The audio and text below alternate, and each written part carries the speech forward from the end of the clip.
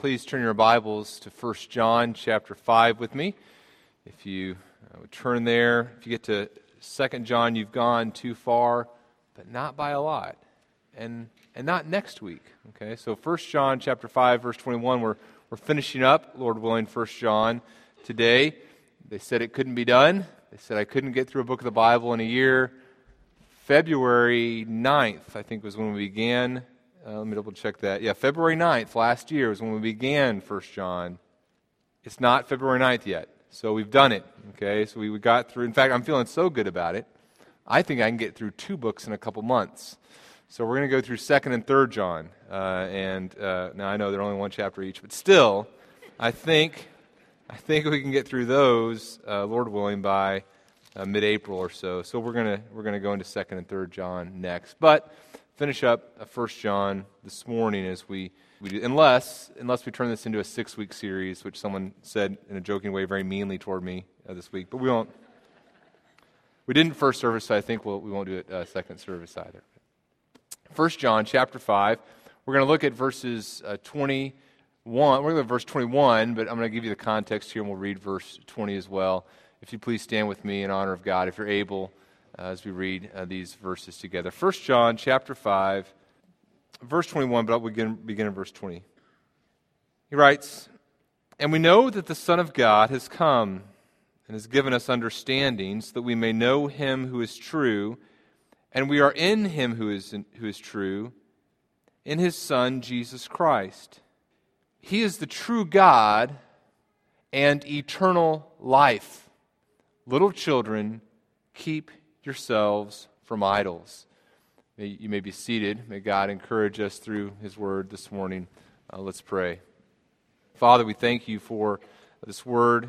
We thank you as we think about 1 John here and coming to a close. We pray that our relationship with you would have deepened. We pray that we would be more convinced of the deity, the humanity of your Son, Jesus, and more convinced of the reality of our relationship with you if we've placed our faith in your Son, Jesus, and his ability to completely remove our sins from us. And we pray that you'd help us to do this instruction, this last instruction here in 1 John, that we cannot do on our own.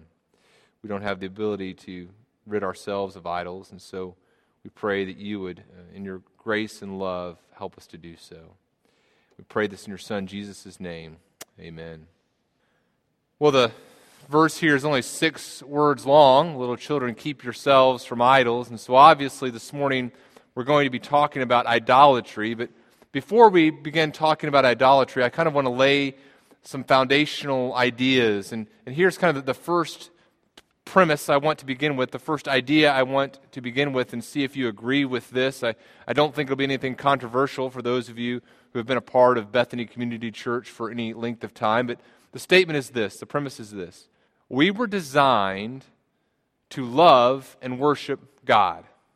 That's not too controversial, right? We were designed to love and worship God. That's why we exist. That's what our purpose. Now, that's not a very controversial idea, I hope, and yet as we believe that idea and apply it in our lives, it totally affects the trajectory of our life. That orientation saying, okay, I believe that I was designed to love and worship God, so that's what I'm going to pursue. If we say that, it changes so many things about how we live and what we do. Just being off a little bit on that totally changes the trajectory of our life, right?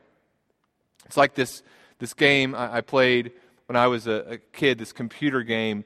It had these 2 tanks. Maybe some of you who are older will remember this game. And one tank would be on one hill, and the other tank would be on the other hill. And you could kind of like adjust the little gun turret, the barrel of your tank, and then based upon the wind velocity and the distance and stuff, you'd kind of adjust that barrel. And then once you got it set in the direction you wanted the missile to fire, you'd shoot off the missile. And if it was aimed well, there'd be this nice little arc, and the missile would land on the opponent tank, and it'd go, but that's actually more sound effects probably than the game actually had.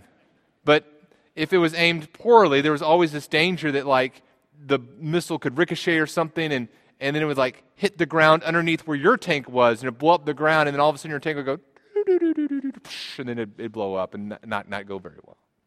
Just being off a little bit in the trajectory changed the entire course of the game. Now, as we think about our purpose in life, it's so easy just to get off a little bit on the purpose or to kind of express things that kind of sound right, but then as you think about how they sound biblically, you recognize that that's off.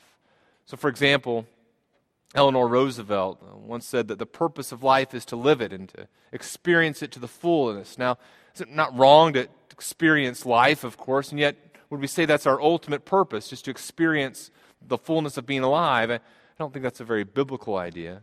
Emerson would say that we live, the purpose of life is to be useful to others, which again isn't a bad idea in terms of what we should do, but is that our ultimate purpose of life?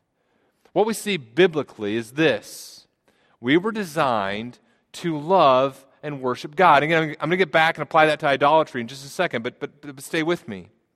Isaiah 43:7, God says, "Everyone who's called by my name, whom I created for my glory, whom I formed and made," we live, exist to glorify God. That's why He created us. That's why He designed us. We've been designed to love and worship Him. That truth affects everything about our relationship with God and everything we do in life. It means that as God acts in our lives or through our lives, His purpose is to bring glory and honor to Himself. Even His acts of mercy, we see in Psalm 106, verse 8, it's describing the rebellion of the Israelites. And verse 8 says, "Yet God saved them." Why? "For His name's sake, that He might make known His mighty power." You see, all of human existence is marching towards an unstoppable goal. And that goal is the complete and total exaltation of God's mighty name. The entire universe was created to glorify God, and that is what's going to happen, and there's nothing that anyone can do to stop that movement toward that goal. What's going to happen is what's described in Habakkuk 2:14, where Habakkuk writes, the earth will be filled with the knowledge of the glory of the Lord as the waters cover the sea. The knowledge and the recognition of God's glory will be worldwide.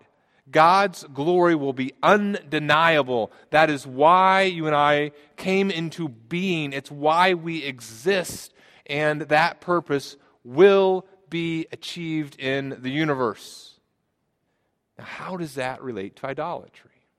Well, the problem with idolatry is that we were designed to love and worship God, and idolatry means that we've set our love and affection that is reserved only for God on something else. We were designed to love and worship God, and He is owed that as our Creator, and what we have done when we practice idolatry is we have committed robbery against the Most High God. We have set love and affection that is owed to God and God alone on something less than God. It's robbery and it's foolishness. And it's something that each of us in this room are guilty of. I'm going to give you a test later on this morning. It helps us to define and describe our idols. But I don't think I really need to go into that depth just to get you to agree with this idea, right? That we are guilty of idolatry, of putting our affection and love on things that are not God. We're guilty of idolatry. We know it, and God knows it. And so we need John's instruction here, God's instruction through what John is writing. So turn there, and if you're not already there, they're in 1 John chapter 5. And let me give you a little bit of the context, remind you what's happening here in 1 John as we come to the conclusion of this epistle. This entire letter has been written so that these people whom John loves can know that they're in relationship with God, and as they know that they're in relationship with God, they can know that they're in relationship with one another. And John has given them these tests by which they can know that they're in relationship with God. He's given them a truth test, this doctrinal understanding that they can come to know, okay, we believe these true things about who Jesus is and how our sin is dealt with. And as we come to this truth test and we affirm the truth about who Jesus Christ is, we know that we're in relationship with God. He's given them an obedience test. If it's true that you believe the truth, if you've placed your faith in Jesus Christ alone for your salvation, there's been a heart transformation take place, and that heart transformation manifests itself in obedience. And if you don't see obedience in your heart, there's every possibility that you are not a child of God, not in relationship with Him, not in relationship with one another. And so He gives an obedience test, and then He gives them this love test by which they can see whether or not they're in relationship with one another by how they love each other. Now, as John has been giving them these tests, he's been very Christ-focused, Christ-centered. He's made it clear that the truth is truth we believe about the person Jesus Christ. And he's made it clear that obedience is enabled by Jesus Christ. It's Jesus Christ who deals with sin. And he's made it clear that the false teachers have a wrong understanding of who Jesus is, and that wrong understanding of who Jesus is affects their eternal destiny. They don't rightly know God because they haven't rightly recognized who Jesus is. And so, he comes here to the end of this epistle, and in verse 20, he has this once more, this Christ-exalting verse here, this Christ-exalting statement. He says, "We know that the Son of God is come, has given us understanding so that we may know Him who is true, and we're in Him who is true. We're in His Son, Jesus Christ." And then he has this statement that I believe is describing Jesus Christ. He says, He is the true God, and He's eternal life. And then he ends this epistle, this whole letter, to these people he loves so much with these words. Again, saying, okay, here's who Jesus Christ is. He's eternal life. And remember, we just said eternal life isn't just living a really, really, really, really long time. Eternal life is having abundance of life. He says, okay, Jesus Christ is the one in whom we find eternal life, abundant life, and He's fully God. Then he says, little children, you just sense the love that He has for them. I think it's the 6th or 7th time He's called them His little kids. He's called them His beloved ones many, many times. He says, little children, keep yourselves from idols. He's saying, I love you so much, I don't want you to substitute Jesus Christ with anything else. Here's the main idea I want you to grasp from this verse this morning. This main idea is we look here at verse 12. You and I must diligently guard ourselves against anything that would keep us from fulfilling our divine purpose to know, love, and worship God. You and I must diligently guard ourselves against anything that would keep us from fulfilling our divine purpose, the reason for which we came into existence into this universe, to love and worship God and God alone. You say, Daniel, I don't have that much ink in my pen. Can you shorten it? Yes. Get rid of idols. Okay? That's it put very simply. Get rid of idols. That's John's instruction to you this morning. God's instruction through John. Now here's how I want us to look at this instruction. I want us to ask ourselves 3 questions to help us get rid of idols this morning. Here's the first question. What are idols? Okay, so John says, little children, keep yourselves from idols. Okay, John, we're going to get rid of idols. Now, what are they? Well, let me give you 4 truths about something false. Okay, idols are false. Let me give you 4 truths about that which is false. Number one, idols are objects of worship. Okay, idols are objects of worship. Sometimes idols are these things that we physically create, physically fashion. So, for example, in Leviticus 26:1, God speaking through Moses says, "You shall not make idols for yourselves, or erect an image or pillar, and you shall not set up a figured stone in your land to bow down to it, for I am the Lord your God." And so he's describing here these literal objects. You don't make these things and then bow down and worship them. Don't do it. Idols are these objects of worship. But idols don't have to be these physical creations, right? Idols can also be things that we worship that are ideas, situations. We can worship idols. We can worship ideals. There's really nothing that can't somehow be fashioned into an object for us to worship. So, for example, in Ephesians chapter 5, Paul says, "You may be sure of this, that everyone who is sexually immoral or impure or who is covetous, that is, an idolater, has no inheritance in the kingdom of God in Christ." So what is he describing there? He's not describing a person who's an idolater who's fashioned this idol and is bowing down and worshiping it. He said, look, the person who's covetous is a person who's desiring something, setting their love and affection upon something that's not God. That person's an idolater. It's interesting, he's kind of linking it to sexual immorality somewhat there as well, isn't he? He does the same thing in Colossians 3. Colossians 3:5 says, "Put to death, therefore, what is earthly in you, sexual immorality, impurity, passion, evil desire, and covetousness, which is idolatry." And so idols are objects of worship. They're things that we set our love and affection upon, a love and affection that's designed to go to God. We put it upon something else. It could be a physical object. It can be an emotion. It can be an idea. It can be a situation. It could be really almost anything. So, idols are objects of worship. A second truth about something false: idols are created by us. We create idols. We create idols, these things that aren't in line with the character of God. So, for example, in Deuteronomy chapter 4, listen to this.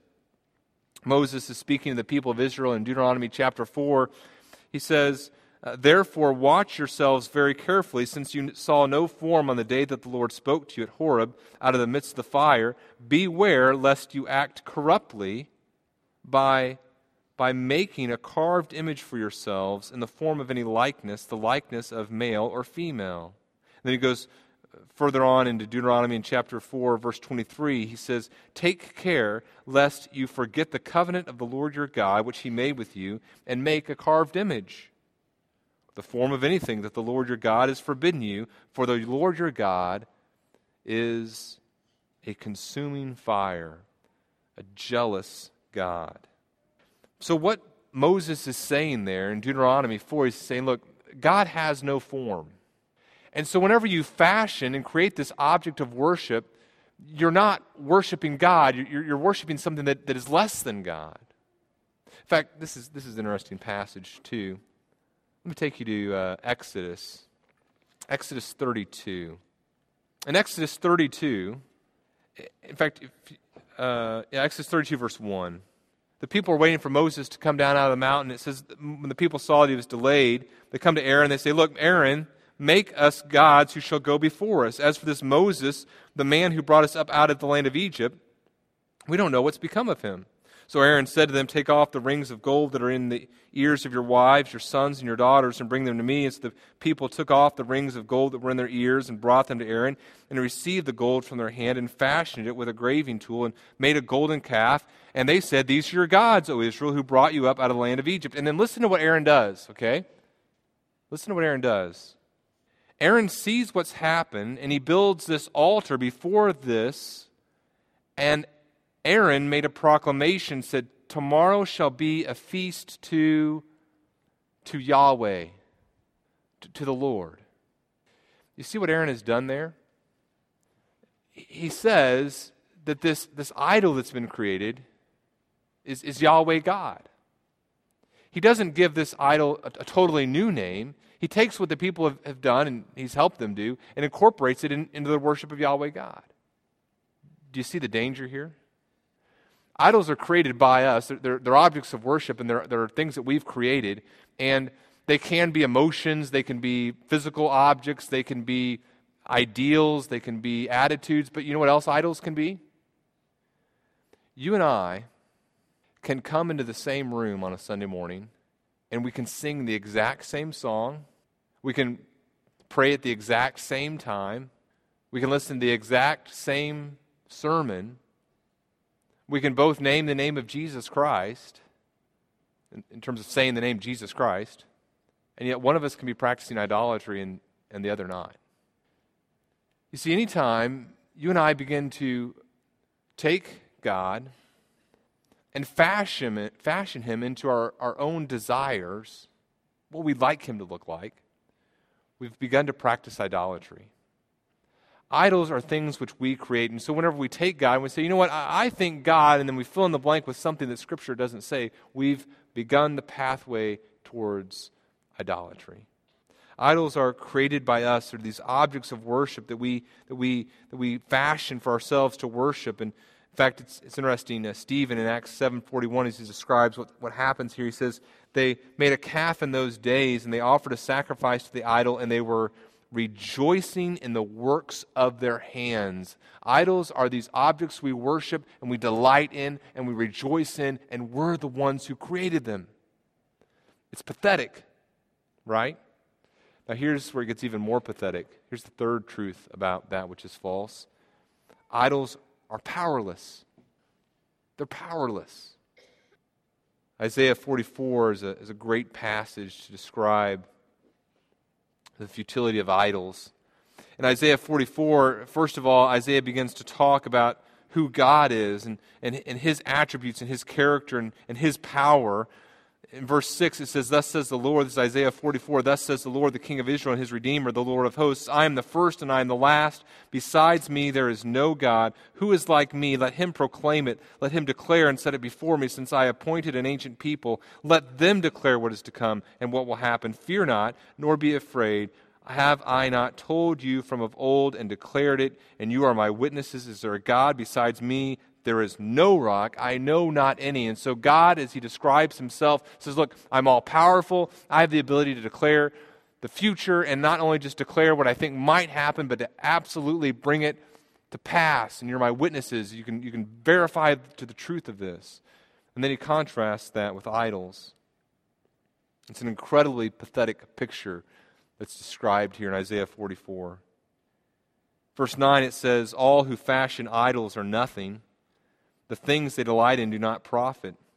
Their witnesses neither see nor know, that they may be put to shame. Who fashions a god or casts an idol that is profitable for nothing? Behold, all his companions shall be put to shame. Verse 12, it says, the ironsmith takes a cutting tool and works it over the coals. And then verse 13 talks about the carpenter. The carpenter stretches a line, he marks it out with a pencil, he shapes it with planes and marks it with a compass. He shapes it into the figure of a man with the beauty of a man to dwell in a house. He cuts down cedars or chooses a cypress tree or an oak and lets it grow strong among the trees of the forest. He plants a cedar and the rain nourishes it. And then it becomes fuel for a man. He takes part of a tree and warms himself. He kindles a fire and bakes bread. Also, he makes a god and worships it. He makes it an idol and falls down before it. Half of it he burns in the fire. Over half he eats meat and he roasts and is satisfied. Also, the other half he takes and makes into a god, his idol, and falls down to it and worships it. He prays to it and says, deliver me, for you are my God. They know not, says Isaiah. They don't discern. For he has shut their eyes, they cannot see, and their hearts they cannot understand. No one considers, nor is there knowledge or discernment to say, look, half of this I burn in the fire, and with the other half shall I make an abomination. Shall I fall down before a block of wood. It's pathetic. It's pathetic. Idols are powerless. You know, here's the deal, though.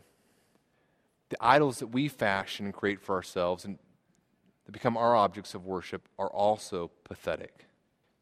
You see, this guy cuts down this tree and makes a meal, warms himself with half of the tree, and then with the other half, he creates an idol and falls down and worships it. And God is saying, look, this idol, this block of wood, is never going to be able to give you what you want. That the people of Israel delight and rejoice in the work of their own hands, and it's pathetic because the work of their hands is never going to be able to do anything. Now here's the deal. The idols that you and I fashion for ourselves are equally worthless. They do not have the ability to grant us what we foolishly believe that they will.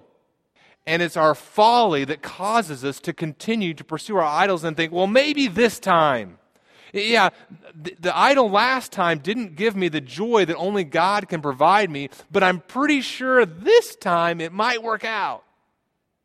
One of my idols, for instance, is accomplishment, like getting things done. And my heart worships that. I want to check off everything at the end of the day, and I believe that next time I get to the end of the day and I check off that last little box and say, yea, verily, thusly have I accomplished all that I wanted to accomplish today, I will feel the fullness of joy at that moment, even though it's never worked in the past. This time it will.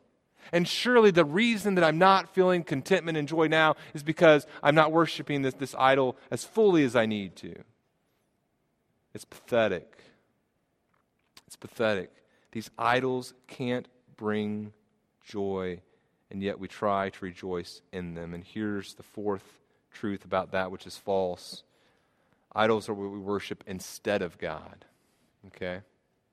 So they're the objects of worship. You think, well, okay, idols are objects of worship, and I'm worshiping God. I'm also worshiping these idols. No. Here's the deal.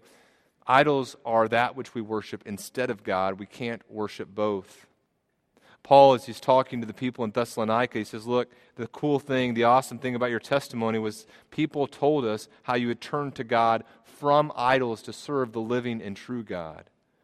The person who's going to worship rightly is a person who turns from idols and turns to worship God. The thing about idolatry is that which we set our affections and our joys upon that is not God. We worship instead of God. One commentator said, anything which occupies the place due to God is an idol. Worship of an idol is what we do to get what only God can provide. We value something wrongly, and we give it worth that is only due to God. Whenever I was in college, right before I began the last semester, I'm going to talk about that which you're not supposed to talk about in polite company. I'm going to talk a little about money here. I apologize. But it was December of 1998. I was getting ready in January of 1999 to ask this young lady to marry me, Whitney, and she had told me what type of ring was her dream ring, and she knew the reality. She knew she was with a college guy, and the odds of getting this ring it was just kind of she didn't even know for sure a lot of things. Anyway, she married me. That's why you marry young boys. Trick them anyway. So I knew I couldn't afford this ring that she wanted. She told me this just kind of idle talk. This would be a really cool ring. And so I did what every romantic young person did back in the late 90s. This is before I was able to access eBay and stuff like that. I looked in these things called classified ads in a thing called a newspaper. And I found this advertisement for a ring that was exactly what she said she wanted for $800. Okay, I thought, wow, that looks like a great deal. I called this person and she said, yes, I have this ring, and I spent, it was worth over $3,000 or something like that, and I have the receipt for it, but I don't want it anymore. I didn't ask a lot of questions about that, and I said, well, where can I meet you? She said, well, here, we'll meet in this parking lot. So I did one of the most financially risky things I have ever done in my entire life. If you know me, this is not indicative of how I normally handle money, but I scrounged together about $8 $100 bills, and I met this stranger that I'd never met before in a parking lot, and I handed her 8 $100 bills, and she handed me a ring that I had no idea whether it looked real. And she gave me a receipt, and I said, well, I hope that goes to this ring. And what did I do? I immediately went to a jeweler. I said, please tell me that I haven't just, given away $800. And he looked at that ring, and he got his little device, and I tell you, I've never been so relieved in my life as when that little light flash. He said, yes, this is the genuine deal. You got a good deal. I just heard someone exhale a sigh. I feel the same way. I'm still happy about it too. Now here's the deal, though. here's the deal, right? What do you and I do in idolatry?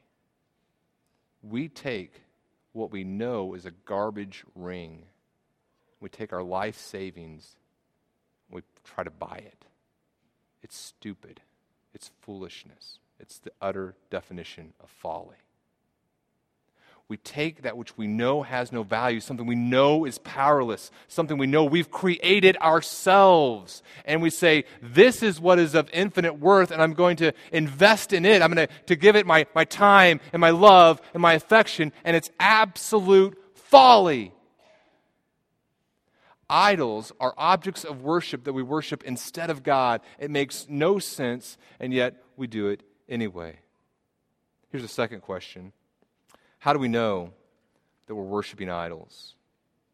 Well, if idols are replacements for our love and worship, there's love and worship that's due God, this passion that's due God, and idols are betrayed by what we're passionate about. You see, when you're passionate about something, what do? You pursue it. And as you pursue that which you're passionate about, what happens? There's fruit, there's results from that. So what can we tell? We can tell when we're passionate about idols by the fruit that produces. Galatians chapter 5, Paul says, the works of the flesh are evident. You can tell. Sexual immorality, impurity, sensuality, idolatry, sorcery, enmity, strife, jealousy, fits of anger, rivalries, dissensions, division, envy, drunkenness, orgies, things like these. I warn you, as I warned you before, that those who do such things will not inherit the kingdom of God. What is that? As we pursue the deeds of the flesh, as we worship the flesh, as we worship the world and the things of the world, the fruit's going to manifest itself. James says the same thing in James chapter 4, verse 1. What causes quarrels and what causes fights among you? Is it not this, that your passions are at war within you?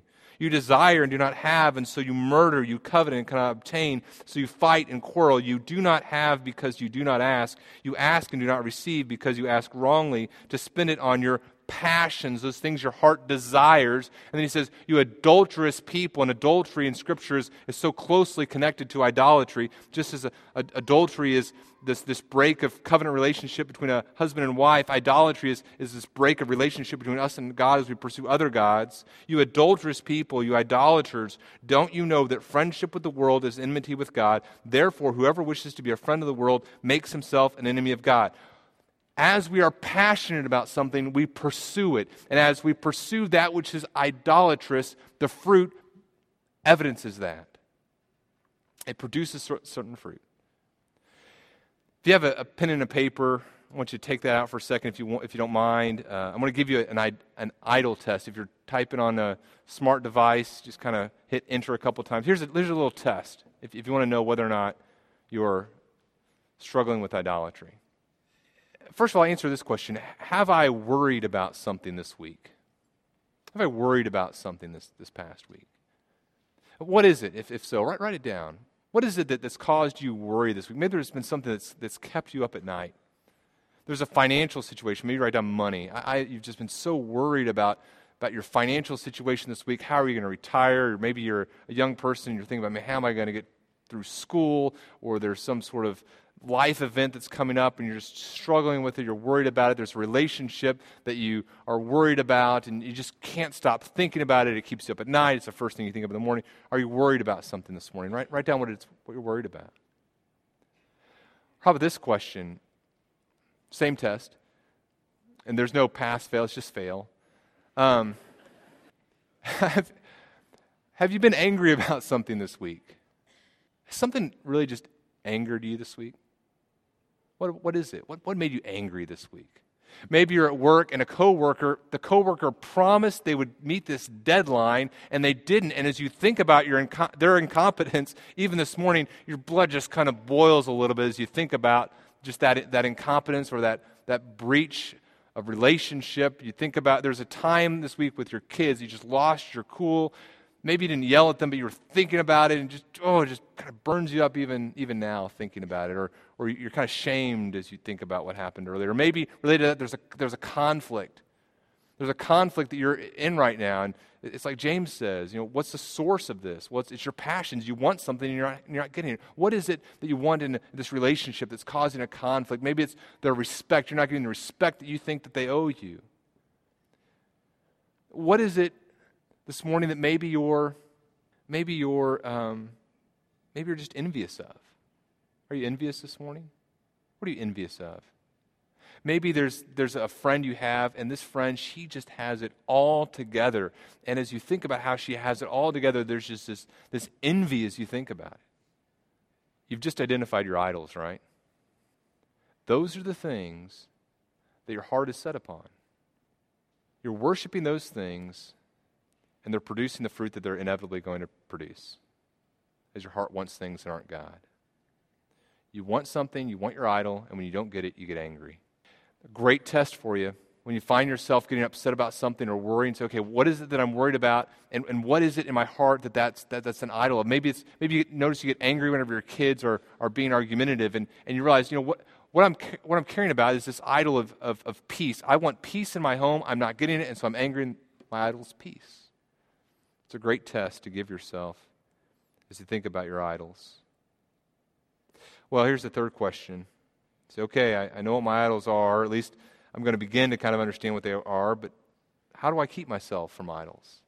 How do we keep ourselves from idols? Here's what we do. First of all, we get rid of idols passionately. This cannot be a struggle you engage in half-heartedly. John gives us this instruction here. It's his last words to these people he loves so dearly. The last thing he says is, as he closes his letter, hey, guys, this is a big deal. If we're going to be in fellowship with God, we can't be idolaters. You have to believe in His Son, Jesus Christ, and love Him and set your soul and your affections upon Him. So keep yourselves from idols. Bye. The last words he has. Keep yourselves from idols. This has to be a passion that we have. In fact, it's not enough to say, I don't want to love my idols anymore. I need to stop doing that. Our passion for idols has to be replaced with a passion for someone else. You're leaving these worthless idols and you're saying, okay, I'm turning from these and I'm turning to someone of worth. And as we think, first of all, we think about, okay, what am I leaving? I'm leaving that which is worthless and dangerous to my soul. And so first of all, I have this passion to leave this garbage because I recognize where it leads to. Imagine I would tell you that if, as you leave this morning, there's going to be an usher with a plate full of poisonous cookies, and please help yourself. Well, you probably wouldn't ask me, well, are they chocolate chip? May I nibble at them? May I lick them? Is it bad to smell them? You'd say, poisonous cookies, right, got it, staying away. First of all, as we think about turning from idols and getting passion, we say, man, these idols are dangerous dudes. I don't want anything to do with them. One of the greatest counseling tips that someone gave me as I was talking to him was Joel Smith from Bethany Baptist Church. It encouraged me to do this with someone I was talking to. He said, have them write out all the ways that the sin that they're engaged in has affected those people around them. And it was just pages after pages of the fruit of the sin, this idol in their lives. And it was just sobering for them and for me as we thought about how terrible this idol had been in their lives. It had not brought joy, but only disaster upon them and upon everyone. So we're passionate about what we're leaving, recognize, man, this is dangerous. This is not good for my soul. And then we get passionate about the one to whom we're turning. Revelation, who is the one to whom we're turning? Revelation, Jesus says, look, I'm the first and the last. I'm the living one. I was dead, and behold, I'm alive forevermore. I have the keys of death and Hades. He says at the end of Revelation, I'm the one who's coming quickly. My reward is with me to render to every man according to what he has done. I'm the Alpha and the Omega, the first and the last, the beginning and the end. Colossians tells us that we're turning to the one to whom the entire universe exists for and through, and in him all things hold together. That's the one that we're turning to. If we're going to get rid of idols, first of all, we have to get passionate. We have to say, I'm getting rid of idols passionately. I recognize the danger to idols, and I recognize the beauty and the matchless, unsurpassing worth of Jesus Christ. Secondly, we get rid of idols constantly. we get rid of idols constantly. John's instruction here isn't, hey, little children, keep yourselves from idols, and after you've done that, you're good. Just get rid of those idols, get rid of a couple, and you're good. No. Idols are that which we constantly have to battle against. You find yourself worshiping this idol of ease, and so you say, okay, God, this is this idol of ease, and so I'm turning to you. Please change my heart here. In fact, we read in James chapter 4, where you go on and read, and you say that the person who's going to get rid of idols humbles themselves. They draw near to God. It says, humble yourselves before the Lord, and He will exalt you. And so this person who's getting rid of idols constantly says, okay, my heart is not right. I recognize that I worship this idol of ease. God, I humble myself, and I want you instead of ease. And so we do that, and then the next day, there's this financial situation that arises, and as we think about the finances, our hearts get worried again. We say, man, I'm worshiping this idol of money, and money's taken. Our hearts, as John Calvin said, are these idol-making forges, this idol-making factory. We're constantly producing idols. How do you get rid of idols? You get rid of idols constantly. It is a lifelong battle. Here's the third thing. We get rid of idols ruthlessly. Getting rid of idols hurts. It hurts you to your core because your heart has been so passionately set upon them. If getting rid of idols is some sort of thing that you can casually do very flippantly that hurts not at all, no real pain, you haven't really identified your idols, right? Listen how Jesus describes it. Jesus describes this in Matthew chapter 5. He says, look, you've heard it said, don't commit adultery, but I say to you that everyone who looks at a woman with lustful intent has already committed adultery with her in his heart. And then he says this is the ruthless part. If your right eye causes you to sin, tear it out, throw it away. It is better that you lose one of your members than your whole body be thrown into hell. And if your right hand causes you to sin, cut it off. Throw it away. It's better that you lose one of your members than that your whole body go into hell. Here's what we say as we identify the idols in our life. We say, I am ready to do whatever it takes, whatever ruthless action it takes to get rid of this thing that is keeping me from worshiping and loving God. And it doesn't matter what it is, I'm willing to get rid of it in order to love and worship God and God alone. Why does God make us do that? You see, John isn't saying, little children, keep yourselves from idols because I really want you to have a miserable existence. You guys whine and complain, you're like little kids. Why don't you just keep yourselves from idols and have a miserable life? He says, I love you. And I know that the only way you're going to experience the fullness of joy and delight is to worship God and God alone. And so, little children, because I love you, keep yourselves from idols. As the psalmist says in Psalm 16:11, you make known to me the path of light. In your presence there is fullness of joy, and at your right hand are pleasures forevermore. Here's why God, in His great love for us, puts these things in our life that we have to reject. Because it is only by rejecting those things that we're going to begin to grasp His utter and complete value. And even then, not perfectly, right?